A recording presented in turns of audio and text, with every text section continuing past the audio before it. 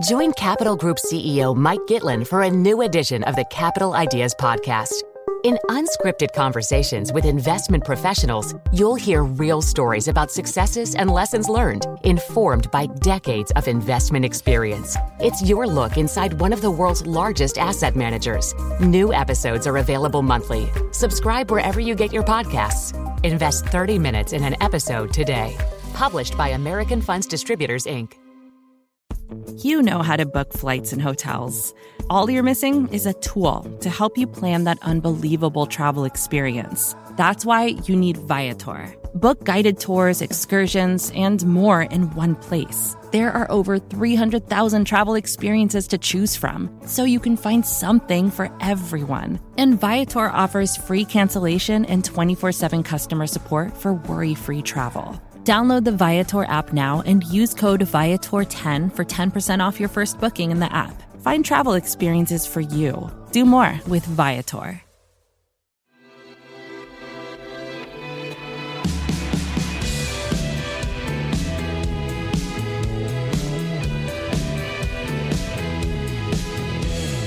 Hello and welcome to the Ezra Klein Show, a podcast on the Vox Media Podcast Network. I am Ezra Klein.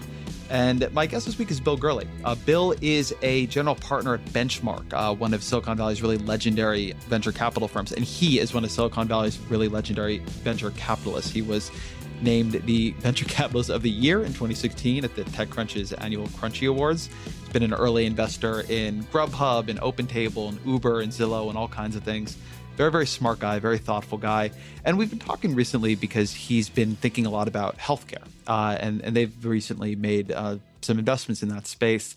And the reason I wanted to have him on was that we have been having this conversation in Washington about how do you reform the healthcare system? What would a better healthcare system look like? What would a cheaper healthcare system look like?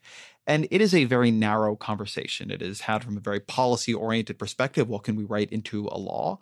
And it is made by people who I think often have a pretty limited set of views and experiences on the topic. So Gurley's been attacking this from another perspective, that of the entrepreneur. Where can you actually enter the system? Where can somebody come in and make something better and make some money off of it? And he's been working on this now for a couple of years.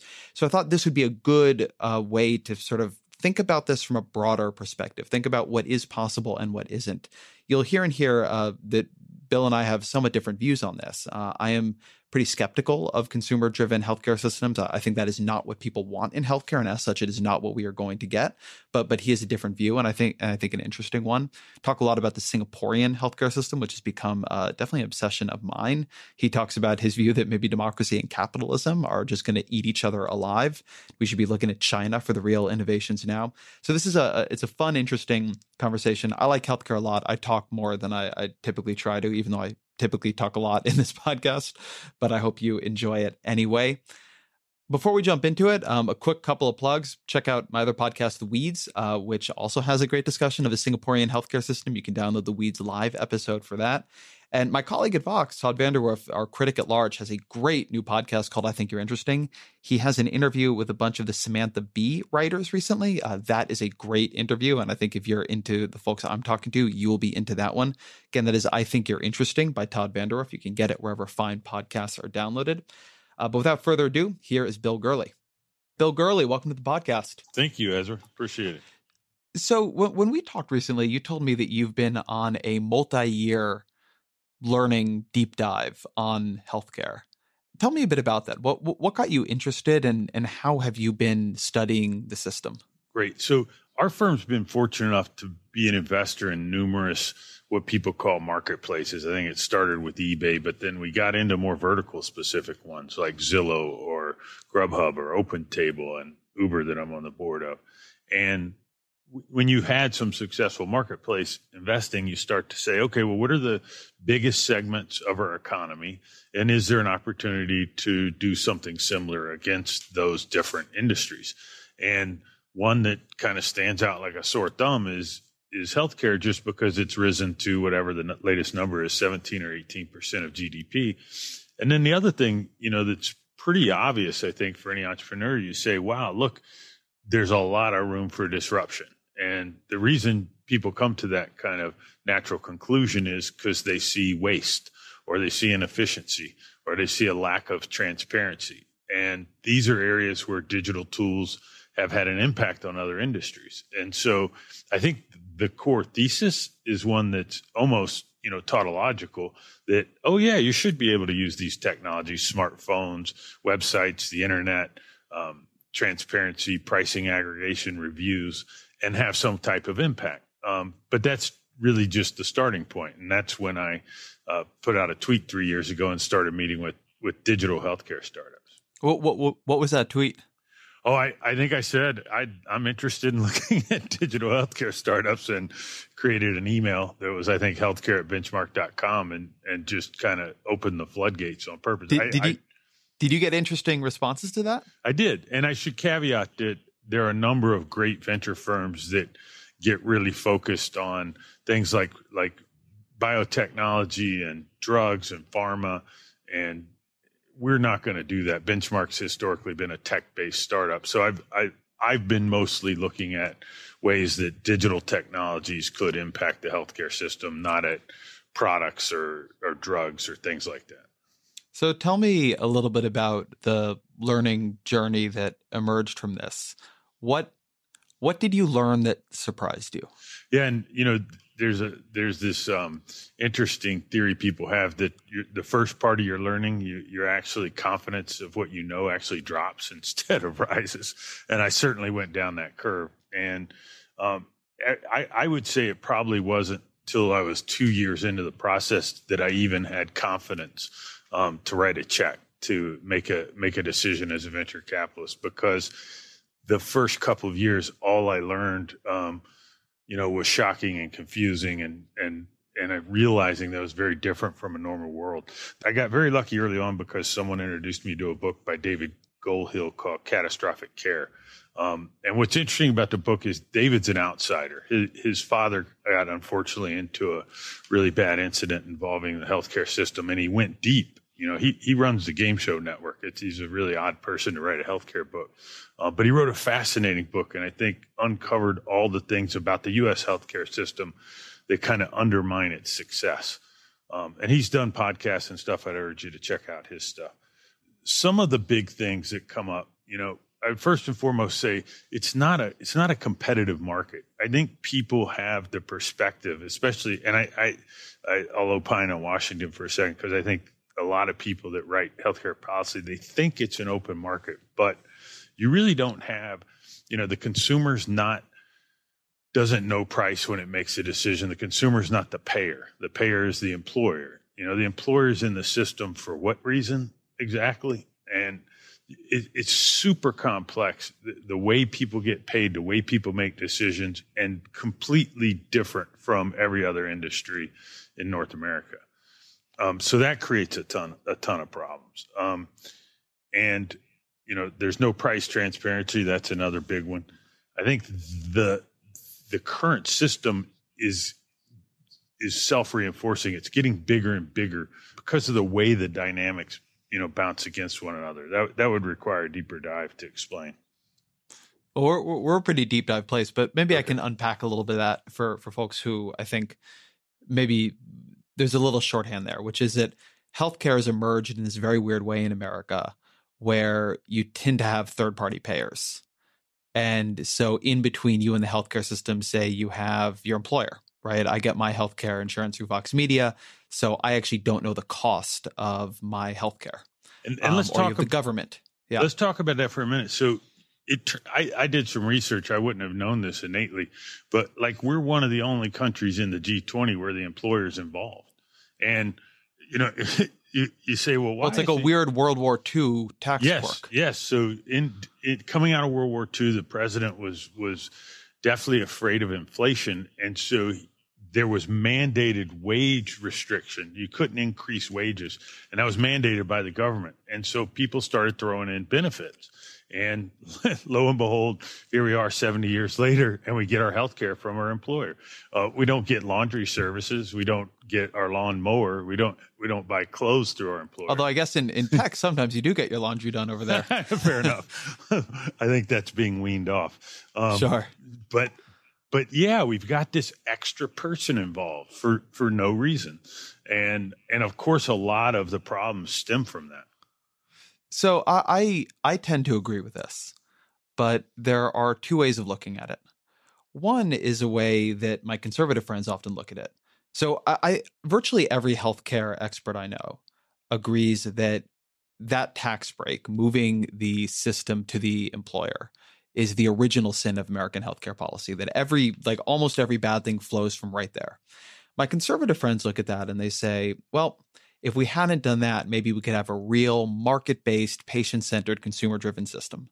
And my liberal friends look at that and they say, if we had not created this halfway measure of health security, we would have what every other country has, what seems to work well in other places, which is a government-run system where health protection insurance is guaranteed in some way or another. The exact structures differ, but by the state. And this is, I think, an interesting divergent branching, because Goldhill, who wrote that great Atlantic article and then his book, which I do recommend people read, sort of takes it in that other direction. He says, if we didn't have that, then maybe we could really shop for healthcare the way we shop for TVs, the way we shop for food, the way we shop for furniture, and the system would meet our needs as consumers, and that would be great. And a lot of people argue that point. So talk to me a little bit about how you came to the view that, or whether you hold the view that is what we need, that a consumer-centered healthcare system is actually a good thing as opposed to a category error of some kind. So, our system, which is the highest in the world as a percentage of GDP, has the illusion of the free market, the illusion of being highly regulated, and the apparent benefit of neither. And so, my answer to what you just said is, we have a faux marketplace right now. And I think there's tons of data that says making it more competitive, a la Singapore, would be better, or making it single payer, a la a bunch of other countries, would be better. And I have to agree with both of those assertions. What seems obvious is the current state of our system is not the right answer. Well, that I certainly agree with. I want to put a pin in Singapore and come back to it. Okay. But so let's talk about David Goldhill for a minute. And it's been a minute since I read his work, but he believes that we should have a system that is built around catastrophic care, very, very, very high deductible catastrophic care. I mean, he talks at times about tens of thousands of dollars of deductible. And the question I want to pose to you is, maybe the reason healthcare evolves in this different way is that it's not a normal good in the way people treat it. That as a society, we are okay with the idea that you can't purchase a television. We're okay with the idea that you can't purchase a nice couch. But we're not okay with the idea on some fundamental level that you get cancer and you can't pay for care, or even lower than that you break your leg and you can't get it put in a cast by a reputable doctor. And that what people are looking for in healthcare, and I think this often foils the market, is security above all, where in other places are willing to take risk, they're willing to take chances. And I think something that keeps becoming a problem for various sort of consumer-driven initiatives here is that people demand a level of security and predictability and reliability out of healthcare that keeps them from being able to sort of walk out of a doctor's office and say no, or keeps them from being willing to accept the consequences of a market, which, after all, rely to some degree on scarcity. Yeah. Well, I have two initial reactions to that. One, the more I read about people coming up with solutions for healthcare, a lot of times I see, someone that believes in one answer demonizing the other.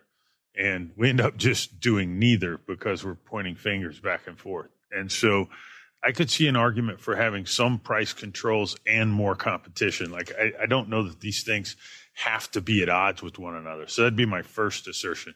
The second thing I would say is there's certainly an argument that competition can drive quality and results, and price. It doesn't have to be true that having more competition will lead to some type of worse outcome versus not having it. In fact, a lot of people, believe that the way, you get to higher and higher efficiencies is through that competitive process. And I would point to the thing that's most frequently commented on in this type of conversation, which is LASIK, right? Where the price and execution of LASIK today, which is typically bought not through insurance, but bought by people as a competitive good, has been driven down and down and down. They're shining a laser in your eye. This isn't like super simple.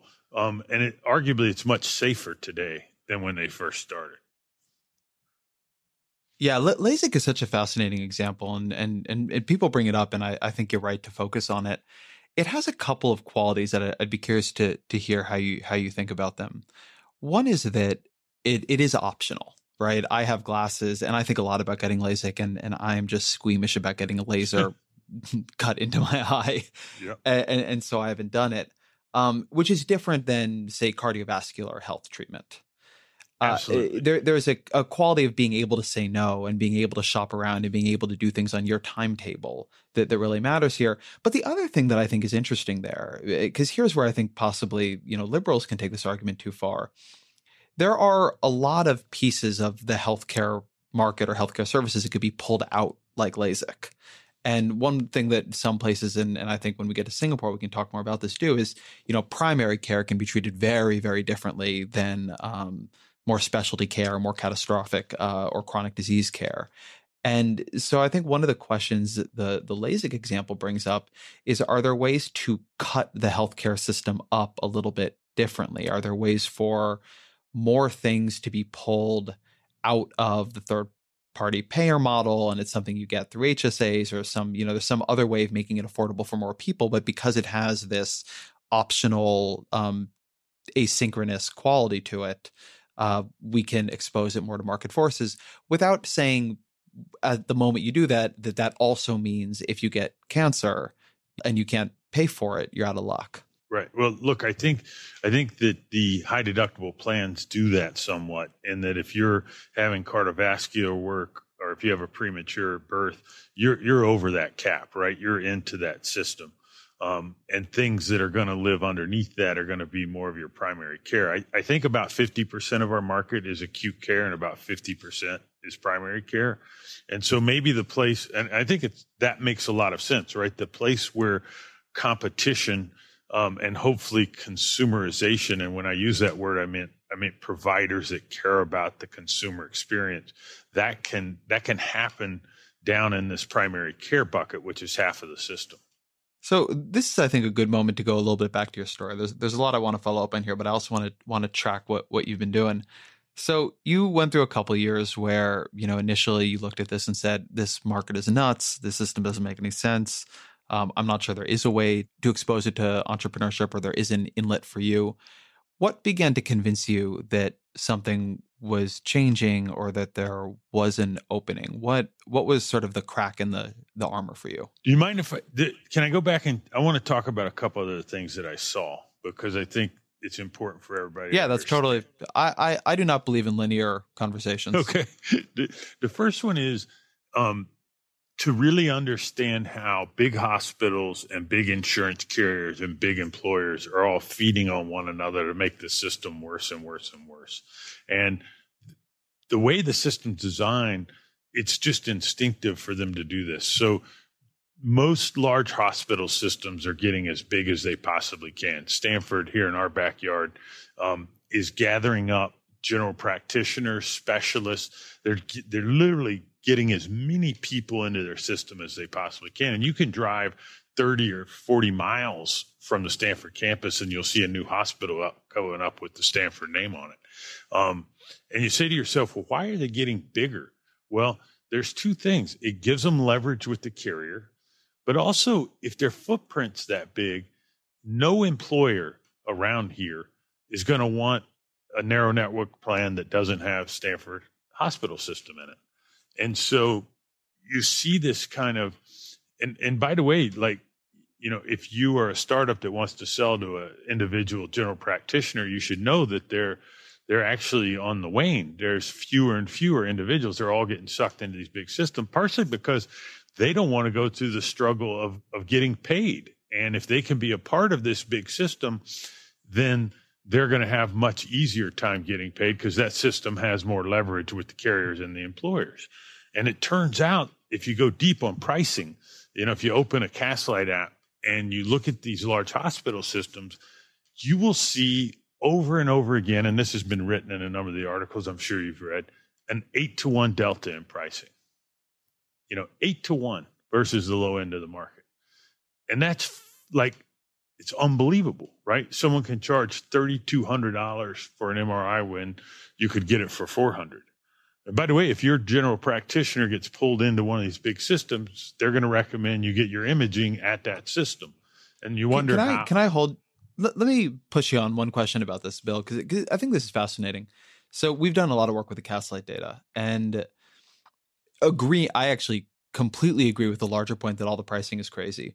But there is this kind of thing in healthcare where people get really shocked that MRIs cost different amounts in different places. But we're not shocked by that in cars. We're not shocked by that. I mean, you can go into San Francisco and you can buy a burger at McDonald's for $1, and you can go then a couple blocks down and buy a burger for $27.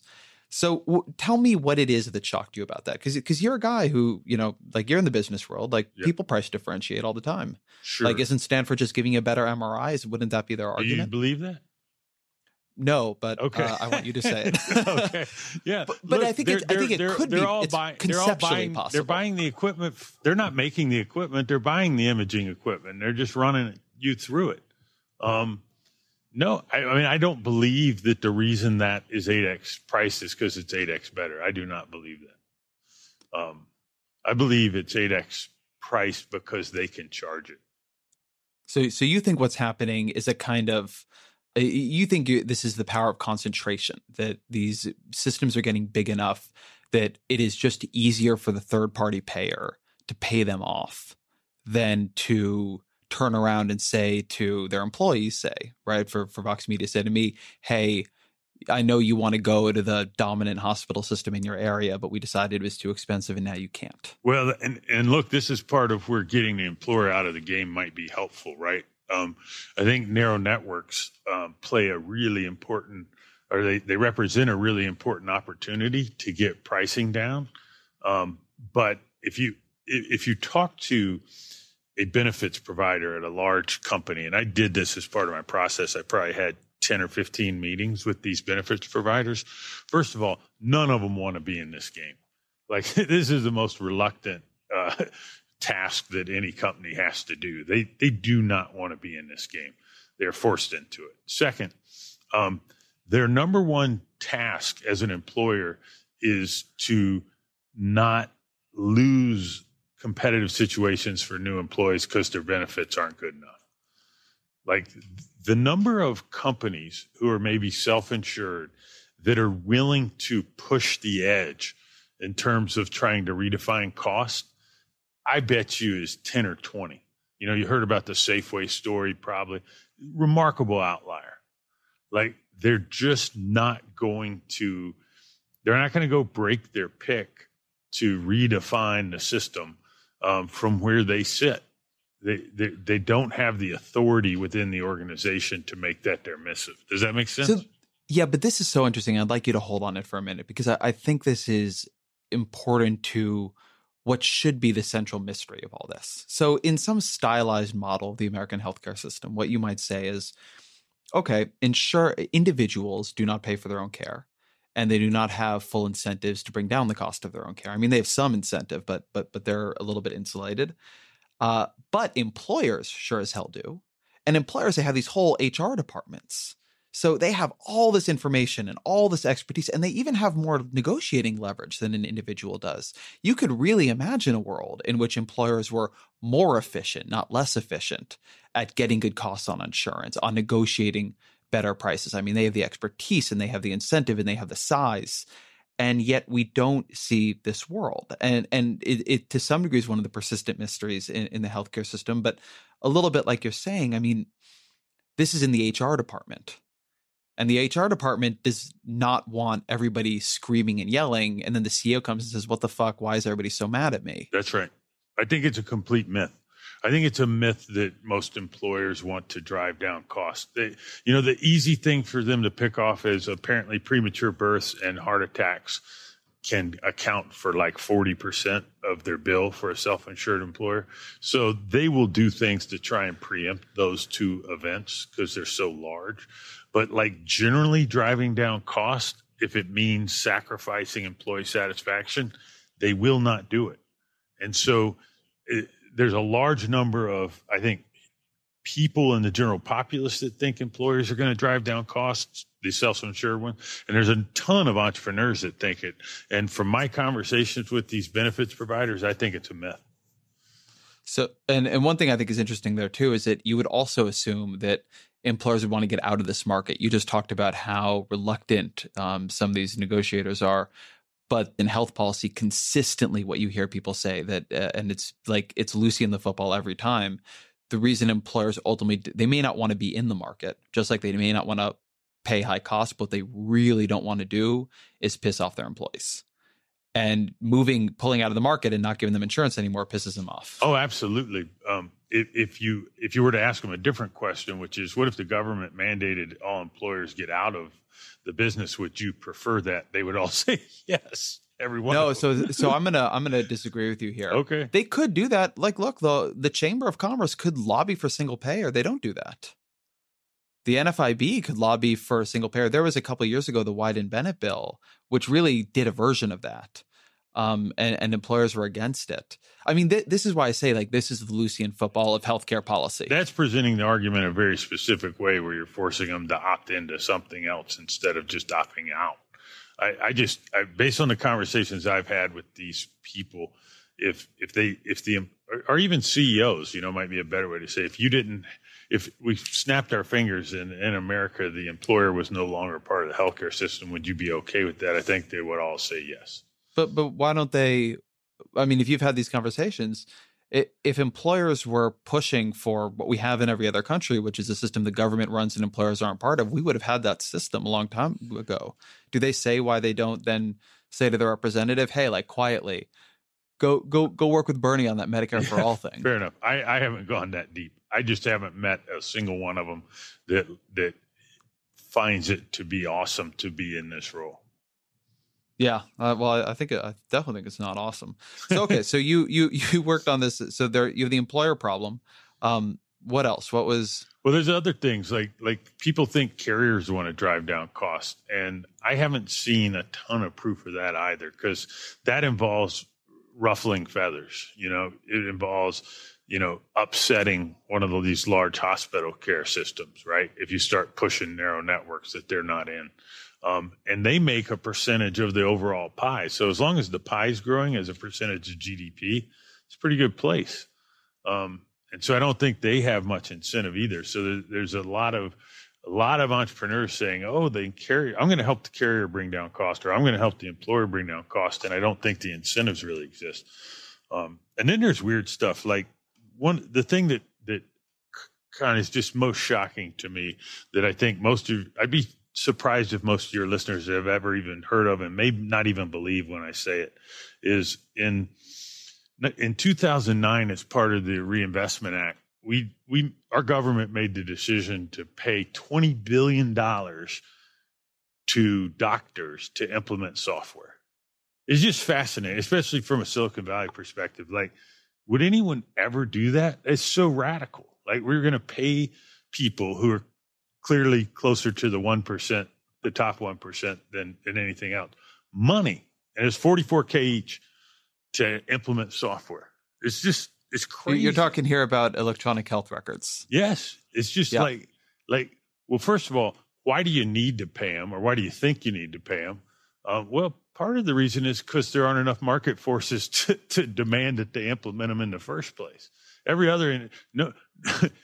You don't have to pay Cisco to put an ERP system in. Like they have to do it to be competitive.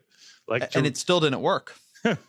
We actually, so my colleague and I, Sarah Cliff, interviewed President Obama as one of his last interviews about healthcare, and we asked him what were his regrets, what did not work, and one of the things he named was EHR adoption had not been what they had hoped, despite the fact that they spent a lot of money on it. The only reason I can believe that it happened is because the only executive on his advisory committee was the CEO of Epic Software, the largest EHR vendor out there.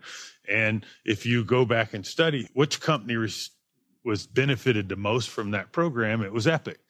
And so, like, that's the only reason I can believe that it happened, but it makes no sense whatsoever. If you were going to pay somebody to put in software, what would you worry about? You'd worry about that maybe they don't use it. So they then paid on top of the 44K, 17K or something like that. If you could verify that you're using this software that they already paid you to buy, it's like, as I learned it, I was just agape. My mouth was like, I can't believe someone tried this. Like, it's prone to failure by design. But if you're out there trying to compete in that market, back at that time, all the software vendors had tons of content, web pages, YouTube videos about what? How to qualify for your payment. So rather than working on software, they're developing web pages and probably holding events, teaching you how you can collect this free money. And it's notable that during this period, Google had a big push to do online health records. I mean, that would be owned by the individual, but hopefully could integrate with medical practitioners. And eventually they closed that whole thing down. It's one of the things that Google made a big deal about and really tried. I actually played around with that system. It was not a bad system from my perspective, and it totally failed. Well, one of the things as you go deeper on EHR, which I looked at. So, I mean, one of the problems you have is this large hospital systems growing and taking up smaller providers. Because if you're a startup and you want to compete in EHR, you're much more likely to break into small companies than to big ones. And the small ones are going away. So that's a problem. The second thing is, if you talk, my limited conversations with doctors, the majority of the features they're worried about are the things that get them paid. And so how well a system does billing, how well a system helps with collections. Those are the features they care about the most. And Google probably brought a very different mentality to the table. And it's not what people are looking for. And this is my whole point about how the system is just, designed to kind of grow and to get bigger on top of itself. Did you know the Capital Ideas podcast now has a new monthly edition hosted by Capital Group CEO Mike Gitlin? Through the words and experiences of investment professionals, you'll discover who was their best mentor, what's a mistake they made that changed their approach, and how do they find their next great idea. Subscribe wherever you get your podcasts. Published by American Funds Distributors, Inc.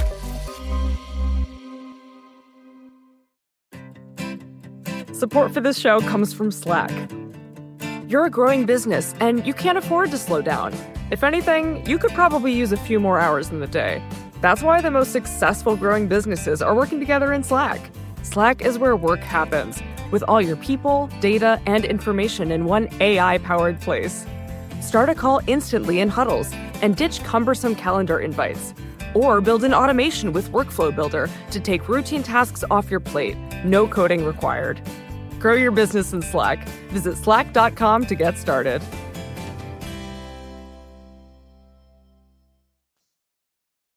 So one of the things I thought was interesting when we talked a bit previously was that one of the things that made you optimistic that there might be change in the market and opening in the market was actually the Affordable Care Act. A feature of it, yeah.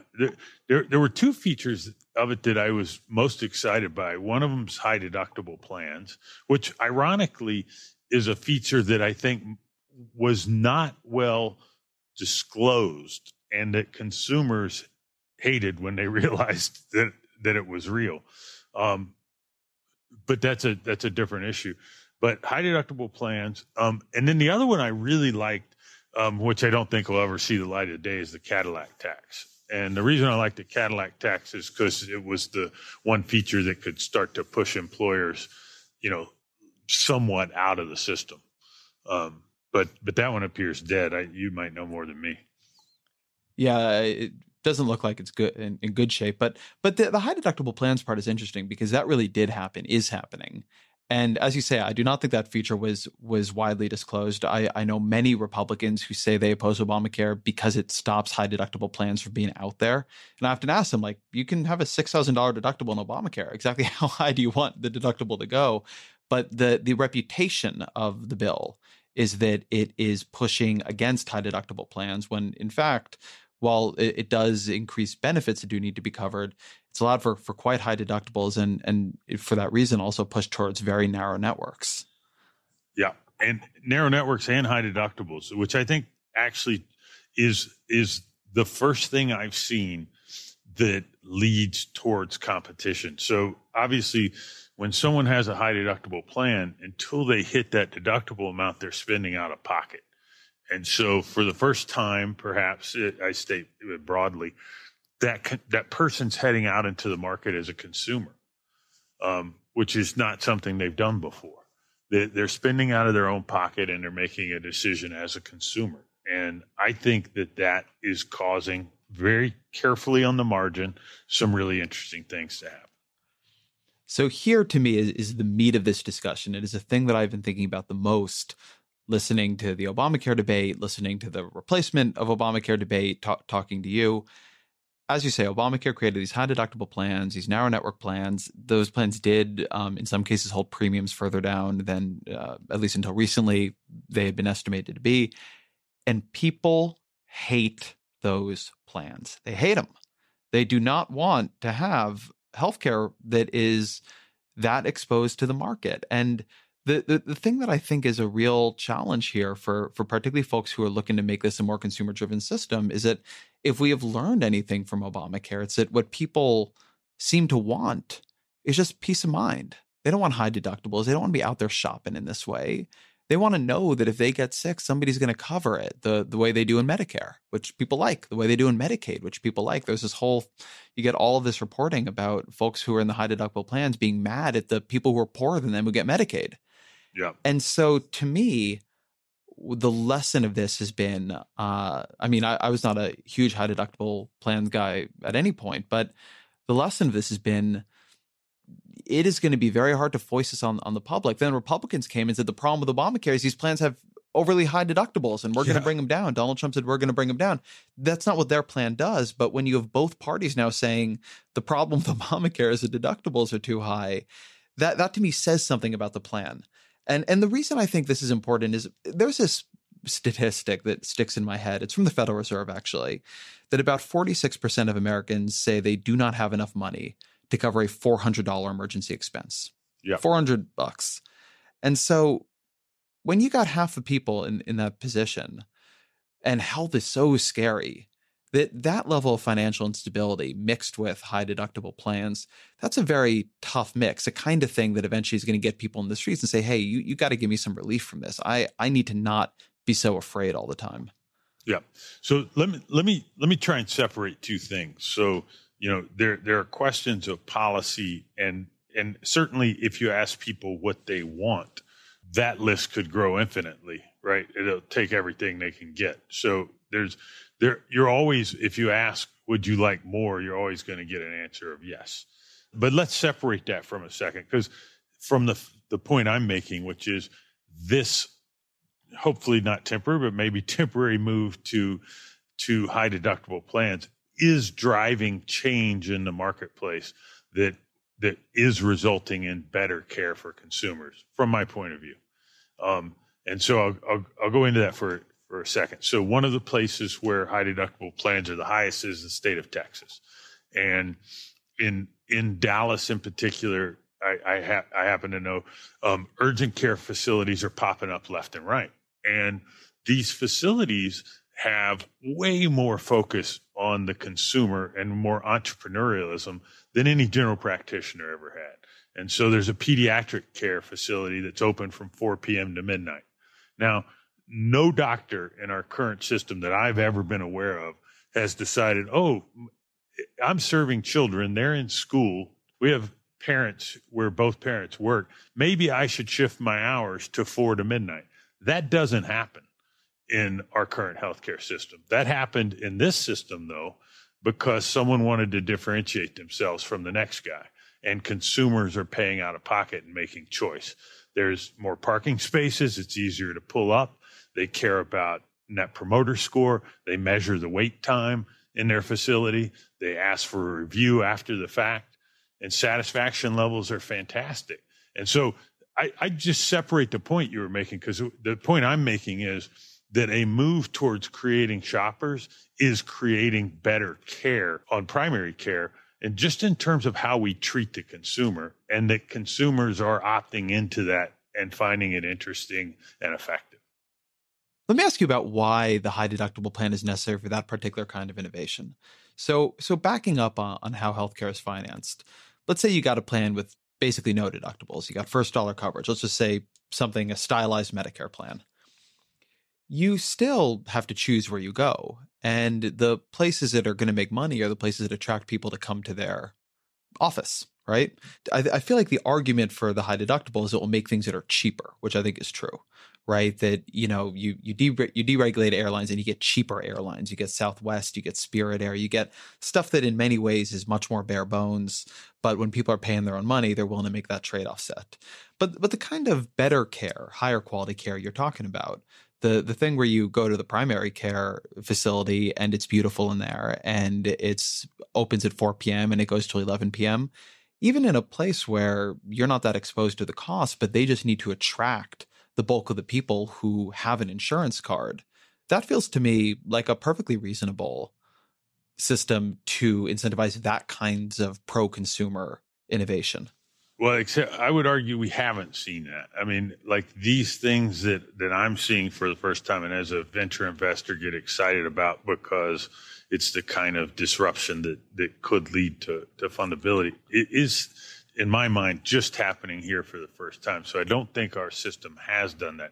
I do think there's a middle ground, though, to this, which is, flexible spending accounts are first dollars not out of your pocket, but you do care about the choice you're making, because you have a piece of the economics in the system.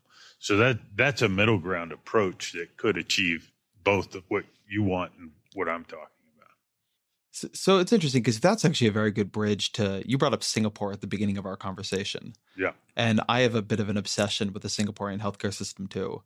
Do you want to talk about how that system works from your perspective? Well, the first thing I would say is this. So the fascinating thing about Singapore is that they spend about 4% of GDP on healthcare, and we spend somewhere between 17 and 18.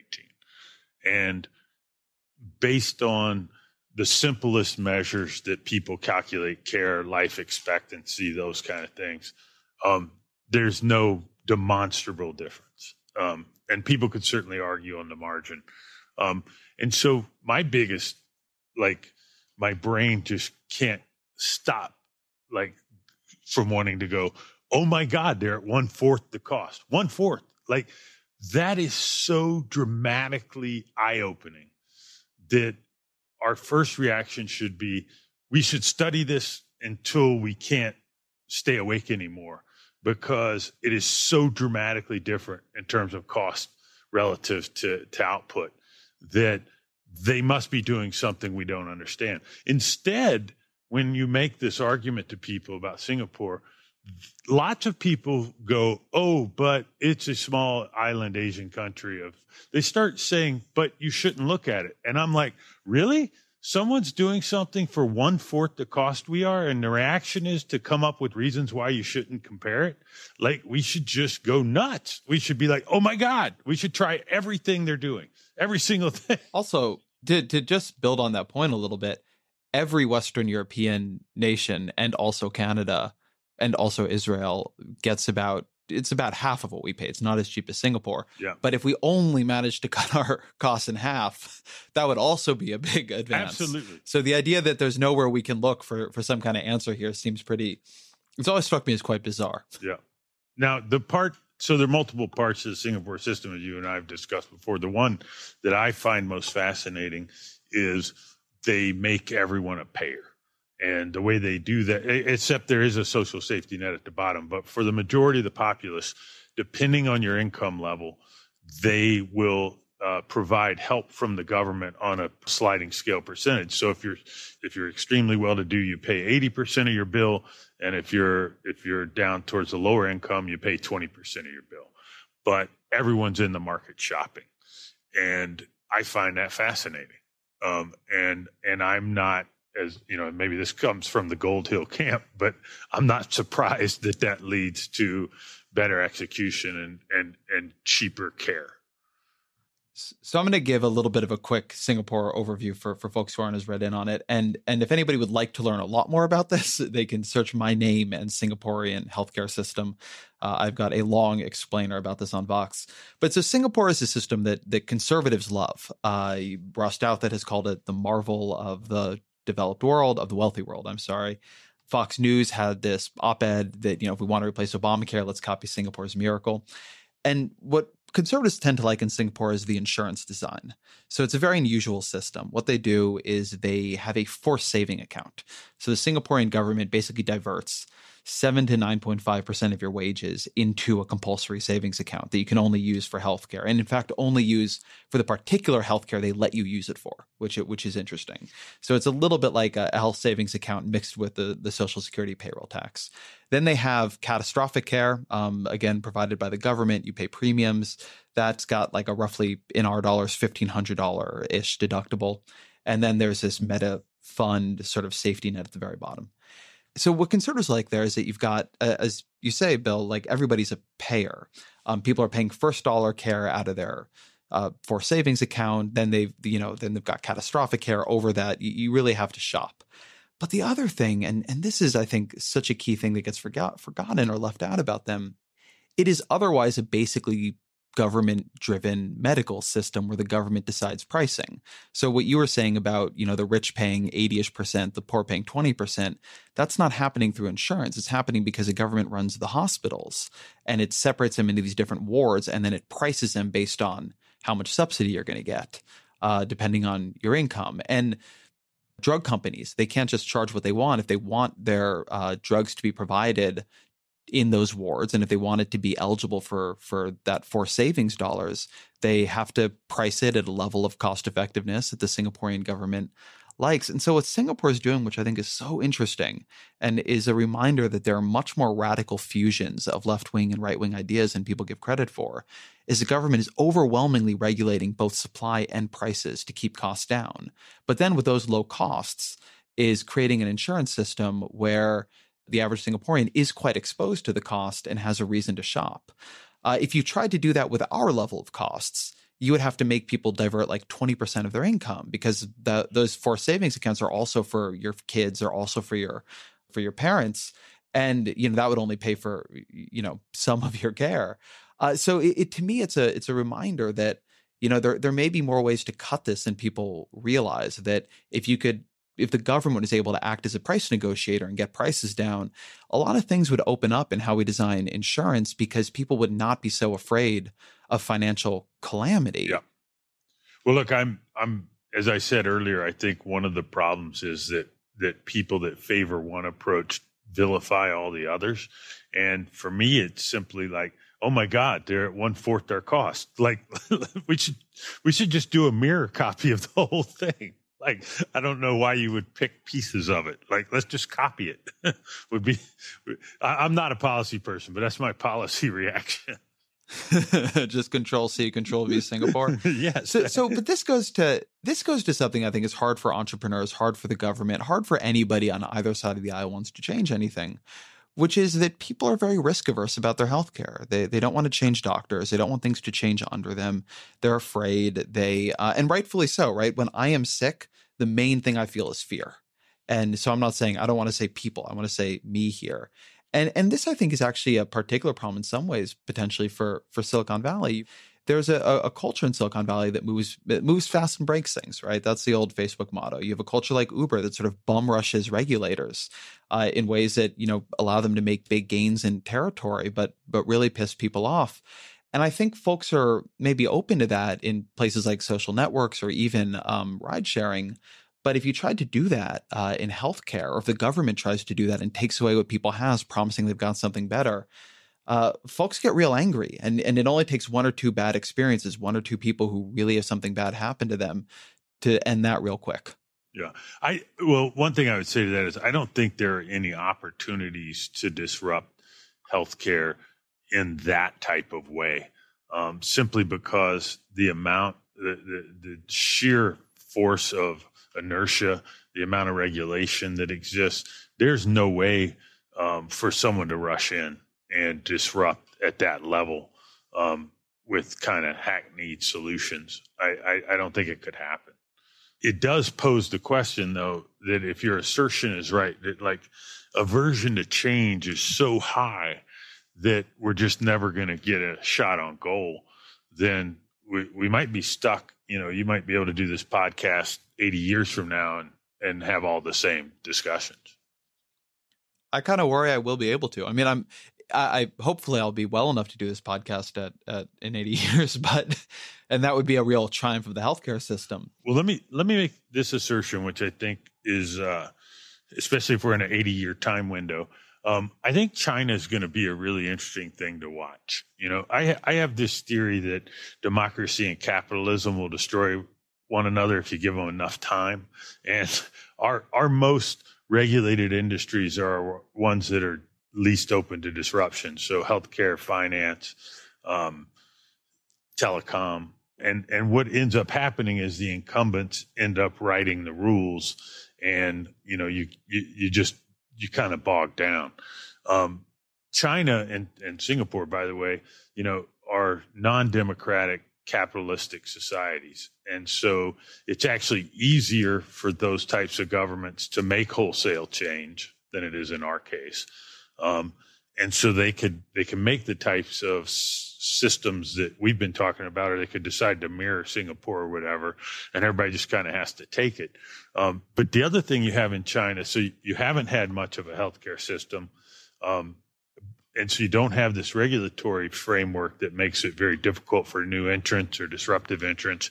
But you've got really, you know, successful and talented entrepreneurs. And I think you're going to see some failure like you talk about because there is a less regulation, but I think you're also going to see some amazing innovation. I am friends with a couple of venture capitalists over there, and you know, things like second opinion via telemedicine, those things are happening there way faster than here.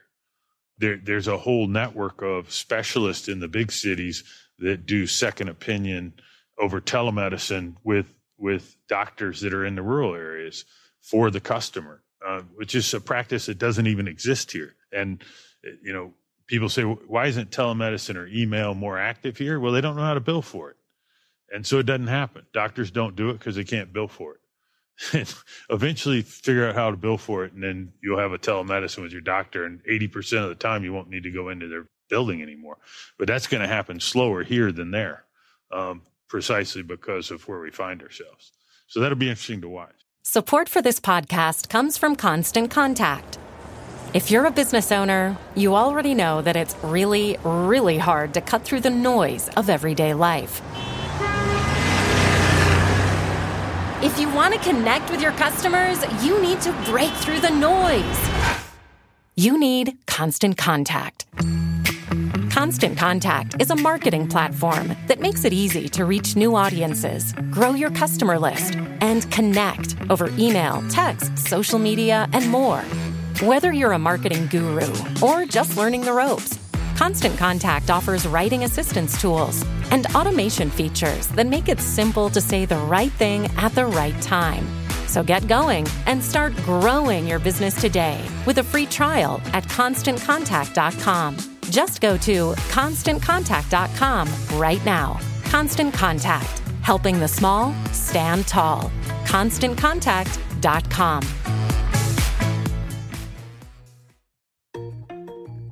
This episode is brought to you by Choiceology, an original podcast from Charles Schwab. Choiceology is a show all about the psychology and economics behind our decisions. Each episode shares the latest research in behavioral science and dives into themes like, can we learn to make smarter decisions? And the power of do-overs. The show is hosted by Katie Milkman. She's an award-winning behavioral scientist, professor at the Wharton School, and author of the best-selling book, How to Change. In each episode, Katie talks to authors, historians, athletes, Nobel laureates, and everyday people about why we make irrational choices and how we can make better ones to avoid costly mistakes. Listen and subscribe at schwab.com/podcast or find it wherever you listen.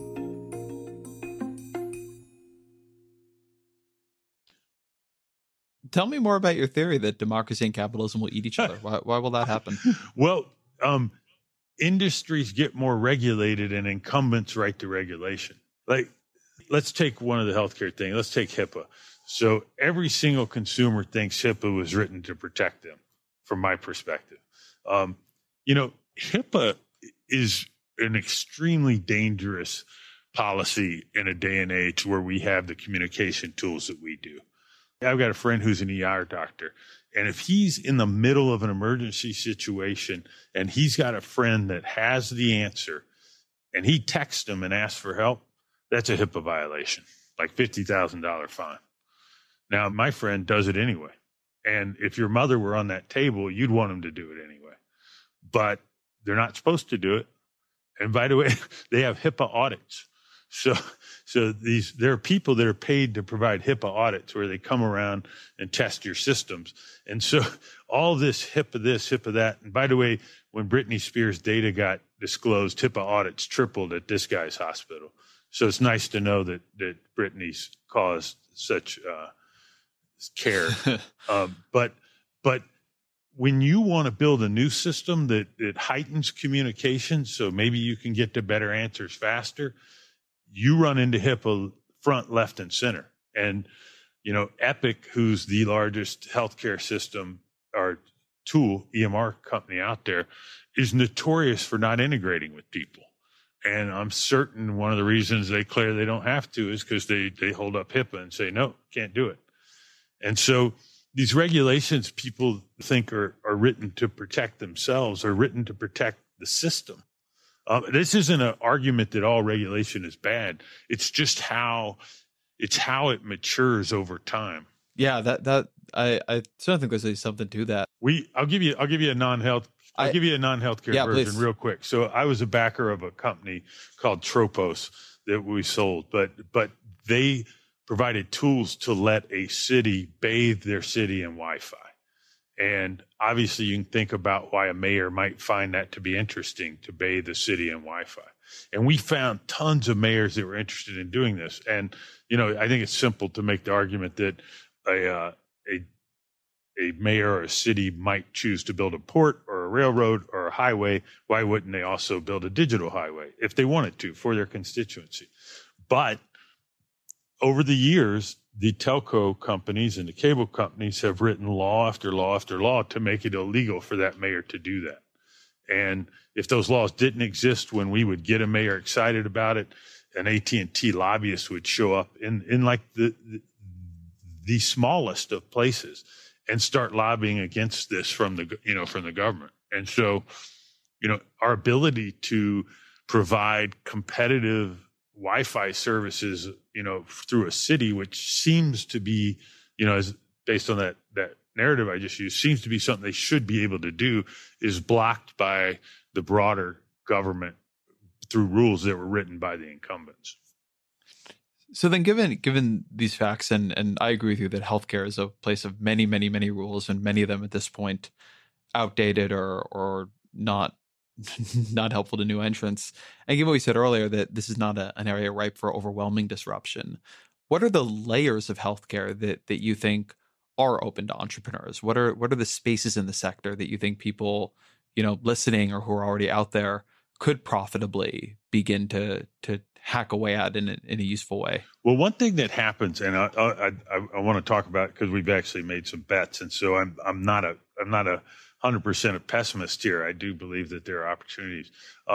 One of the things that happens is a lot of startups get pulled into the system, and that's unfortunate because it turns out that when you've got this thing that's 18% of GDP and you start following the money flows, that you enter a market in one place with a very altruistic notion that I'm going to change things, and as things morph, it turns out you're actually just helping the system get bigger and helping people collect, if you will, as a leech against the system. there was a startup that I met with that was in the messaging space, and I'm fascinated by messaging just because I think if there were more communication, amongst everybody, it should lead to a more efficient world. And I started asking, well, what is it you're providing? What type of messaging, and how much do you get paid for it? And he said, we get paid $50 a message. I'm like, $50 a message? Like text or like a penny? Like how could you get paid for that? What are you doing? And he was connecting these rehabilitation centers with hospitals. And it turns out the way our insurance has evolved, a hospital can move someone to a rehabilitation center and keep charging. And I said, well, what do you tell them? And he goes, when 30 days are up. And I say, why 30 days? He said, well, that's the limit to which you can get, reimbursement against this type of facility. And so, and this entrepreneur, I'm sure, started out thinking, I'm going to make the system better. But all they were doing was helping the hospital maximize what they could charge. And I think that kind of stuff happens all the time. Anne from 23andMe told me that she went through a similar journey when she decided to go into healthcare. And she just noticed startup after startup that entered the system hoping to help. But when you follow the money flows and start trying to get paid, you find you're actually making things worse. So I don't want to fund anything like that just because and it's not like I have some kind of moral high ground. That's not interesting to me, like to make it worse. I want to hopefully be part of something that makes it better. So then to go back to the question, what are the layers of this that you think are open to being made better? Yeah. So this notion that I brought up, which we use the phrase, the consumerization of healthcare, I think that's starting to happen. And I think consumers, have lived through this transformation in other industries. Banks were notoriously open from 9 to 3. Banker hours is a metaphor that young kids probably won't even know what means anymore, right? But it's because banks used to not have to be competitive with one another, and they had rules that didn't really think about the customer the way, a normal business would. And I think that trend is starting to change. And so we've made a few bets that relate to that. So one of them is a company called One Medical, which we've been an investor in for probably 4 or 5 years now. And One Medical is a premises-based healthcare provider. So this isn't like a software company, although they have software tools. It is literally like Starbucks. They have to put one of these up, and they focused on urban areas. So they're downtown near your place of work rather than being near your home. They have a 24-hour appointment policy and I think a 1-hour email response policy, and people love it. And it turns out that it doesn't take that much convenience to stand out like a sore thumb versus what people have grown to expect. Let me ask you something about that model real quickly, because I know One Medical well, and I actually think they are a fascinating company, but that seems to me to be almost the opposite of the high deductible consumerization of medical care. One Medical is you pay more on top of your insurance. They have a lot of people who have employer insurance, including a lot of people I know. You pay more on top of what you're already paying for insurance to get better service, which is great, right? Like one should be able to pay more to get more. That's all fine. But it does not seem to me to be that the folks with the very high deductibles in Obamacare, like that doesn't seem to be where that's going to lead. Yeah. And as I said, we made this investment 3 or 4 years ago, and that was purely a bet that a number of consumers want something more than what they've been getting from their healthcare system. So last week we announced an investment in a company called Solve, which is very new. They just kind of took the covers off for the first time. And so it's early, but they're fitting more to what you're talking about. And so they've built a network, a marketplace on top of these urgent care facilities. And so this is more like OpenTable or Grubhub or Zillow. And it's a curated set of these people that are operating, with full price transparency, and have this desire to kind of be competitive from a consumerization standpoint. So like I said, they measure wait times. They want you to be able to come in right away. I think of all the bookings that we've taken, 80% of them have been within a 2-hour window. And so no one thinks about seeing their general practitioner unless it's a complete emergency within a 2-hour window. But the majority of people that book through Solve are doing it within 2 hours. And so it is trying to put this network layer. You can do things like check in ahead of time as opposed to show up and get handed the large clipboard full of papers to fill out because they know you're going to wait anyway. In this case, you can get that all done up front. And so you walk in and get seen. And by the way, after you're done, you get a communication asking you to review that the actual practitioner wants to see because they measure NPS scores, which I had talked about in the past. And so this is early. That's operating just in Dallas right now. But I anticipate that there's going to be enough competitive providers who are willing to operate with that type of expectation that we'll be able to build this nationwide. Let me ask you something about the broader thinking around both of these, which we were talking about a little bit earlier around the Houston primary care example too, which is I don't understand really why any of these were not viable businesses in a non-high deductible care model. These are all adding convenience by, I assume, taking a little bit of cut. So in some way, like raising price at least a little bit, which is not necessarily a bad thing in this case, but adding convenience onto the system we already have. And it, I think, opens this question of why the system just hasn't had at least more of a demand around quality than it's had. Because I expect what's going to happen with the high deductible world is people are going to accept less convenience and less quality. Again, it's going to go in this direction of if the regulators allow it, and this is certainly what Republicans want to do by accelerating the deregulation of very, very narrow network, very, very high deductible plans that don't cover that much and so on and so forth because it's just too expensive. But this stuff, I mean, people have always had the ability to pay a bit more to get something a little bit better. And it's just been a system resistant to it in large part because people seem very resistant to change and very set in their habits. They go to the same doctor for a long time, et cetera. So what do you think here is changing? It feels like it may be something different than what we're talking about. It's totally plausible that they're disconnected, that this is just the time has come and these tools, by the way, because if you look forward, like this telemedicine piece for these type of providers is going to become a big piece of it because there's just more convenience for the consumer and it's possible. And so maybe it was just the time is right. I happen to believe that having high deductible plans out there, or even people that opt out, right, that are paying the penalty, they're shoppers too. Put more people into the frame of mind where they're making those choices. There's also narrow networks and there's like mini Kaiser clones popping up. There's one called Scott White in Texas. It's really impressive.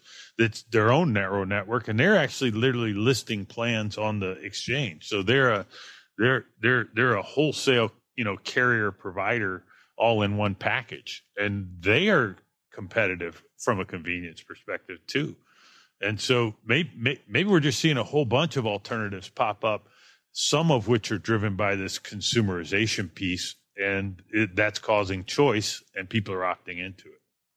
Let me give you my theory. I think that some of this, and I think One Medical is a good example of it, is we are getting a culture to a different kind of convenience. You use OpenTable and Grubhub, which I know are different than the new thing you funded, but I do think are beginning to habituate consumers to that kind of experience. And so people are beginning to both expect it and feel more familiar with it when it comes around. But the place that I'm curious if you looked into when you were doing your research is, you've had the Apple Watch and Jawbone and, all these different things that are essentially bioinformatics that you wear on you. And right now they're sort of fun things for the fitness set, right? They're for people who are pretty healthy already and enjoy tracking their sleep and quantifying their life and all of that. But it's not too hard to imagine some of these things that are much better at helping folks remember to take their medications, for instance, right? A huge issue is drug adherence. And, particularly for people who are forgetful or, who have mental health issues, something on their wrist that was really good and simple and making sure they took their medicines, or at least reminding them to do it, could make a big difference. You could imagine things that I don't know the science of this that well, yeah, but there are early markers of things like heart attacks And possibly there are things people could wear that would help alert them very early. And if you had a very at-risk population, maybe that would help. That feels to me like where the technology might really make a big difference and both drive down costs and drive up quality pretty dramatically. Did you see stuff? Yeah. There's a lot of stuff like that. Most of it's targeted at acute care. And so, whether you'll see startups like that targeted at cardiovascular issues or at diabetes or things like that. They all struggle with how do you lean against the American healthcare system. And so some of them end up trying to sell these solutions through the self-insured employer, right? Which we already talked about is a kind of really non-optimal way to get out there. Some of them are trying to create the right to bill for a digital solution. And it's very new ground. And so if I build an app and a wearable device that if I use, I'll monitor my diet better and therefore, I'll reduce my carbohydrate intake and diabetes will improve. Getting our insurance carriers to accept paying for that app or service as a billable thing is non-trivial. And there are startups trying to do that right now. It's not the type of bet we've made historically, because it's dependent on your ability to get that acceptance. And I don't know if that'll happen or not. It may happen. We may see digital solutions become billable prescriptions. There are a number of startups trying to make that happen. And so you have to, even if that technology can be helpful in that way, you still have to figure out a way for it to get charged in the U.S. healthcare system, which is non-trivial. So let me then ask you, I've taken up enough of your time here, the question we use to close out this podcast, which is, what are a couple books on healthcare or anything else that you've read that have influenced you that you would recommend to the audience? Well, as I mentioned, the Catastrophic Care by Goldhill, I would read on healthcare. Most of the other books I've read recently, you've already had podcasts with the authors, like Sapiens I read recently, which I really enjoyed. In healthcare, there's a whole book on the Singapore system you've probably read. I haven't read yet, but I'm interested to read. Jeremy Lim's. Is it good? I think it's Singapore Myth or Miracle. Yeah, I think it's excellent. Yeah. It's actually just a good book on healthcare straight up. And from a non-American perspective, I think really works. I highly recommend that book. Cool. I'll read that. And I listened to all of your podcasts on the subject. No, well, thank you. All right, come on. One book on technology. Well, I there's a set of books that I recommend startups read. And some of them are basic, but there's a book called Startup by Jerry Kaplan, where he had a startup that was in the it was in the tablet space, but it was called Go. It was before all the tablets actually were successful, and they had the best investors, the best executives, and it was a colossal failure. And what's most interesting is on the way home every day, he recorded into a microphone. And so he had a log of the story that was particular high fidelity. And then after it was all over, he wrote a book about it. And to me, it's the most real startup journey that's ever been written. And it's actually more real because it didn't work.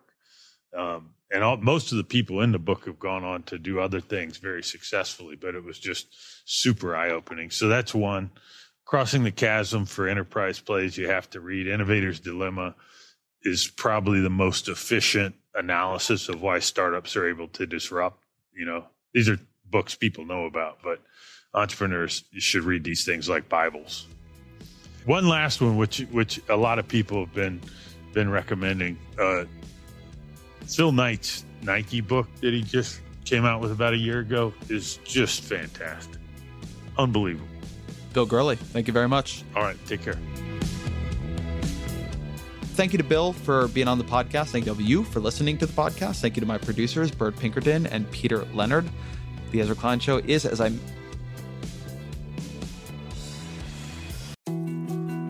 More to-dos, less time, and an infinite number of tools to keep track of.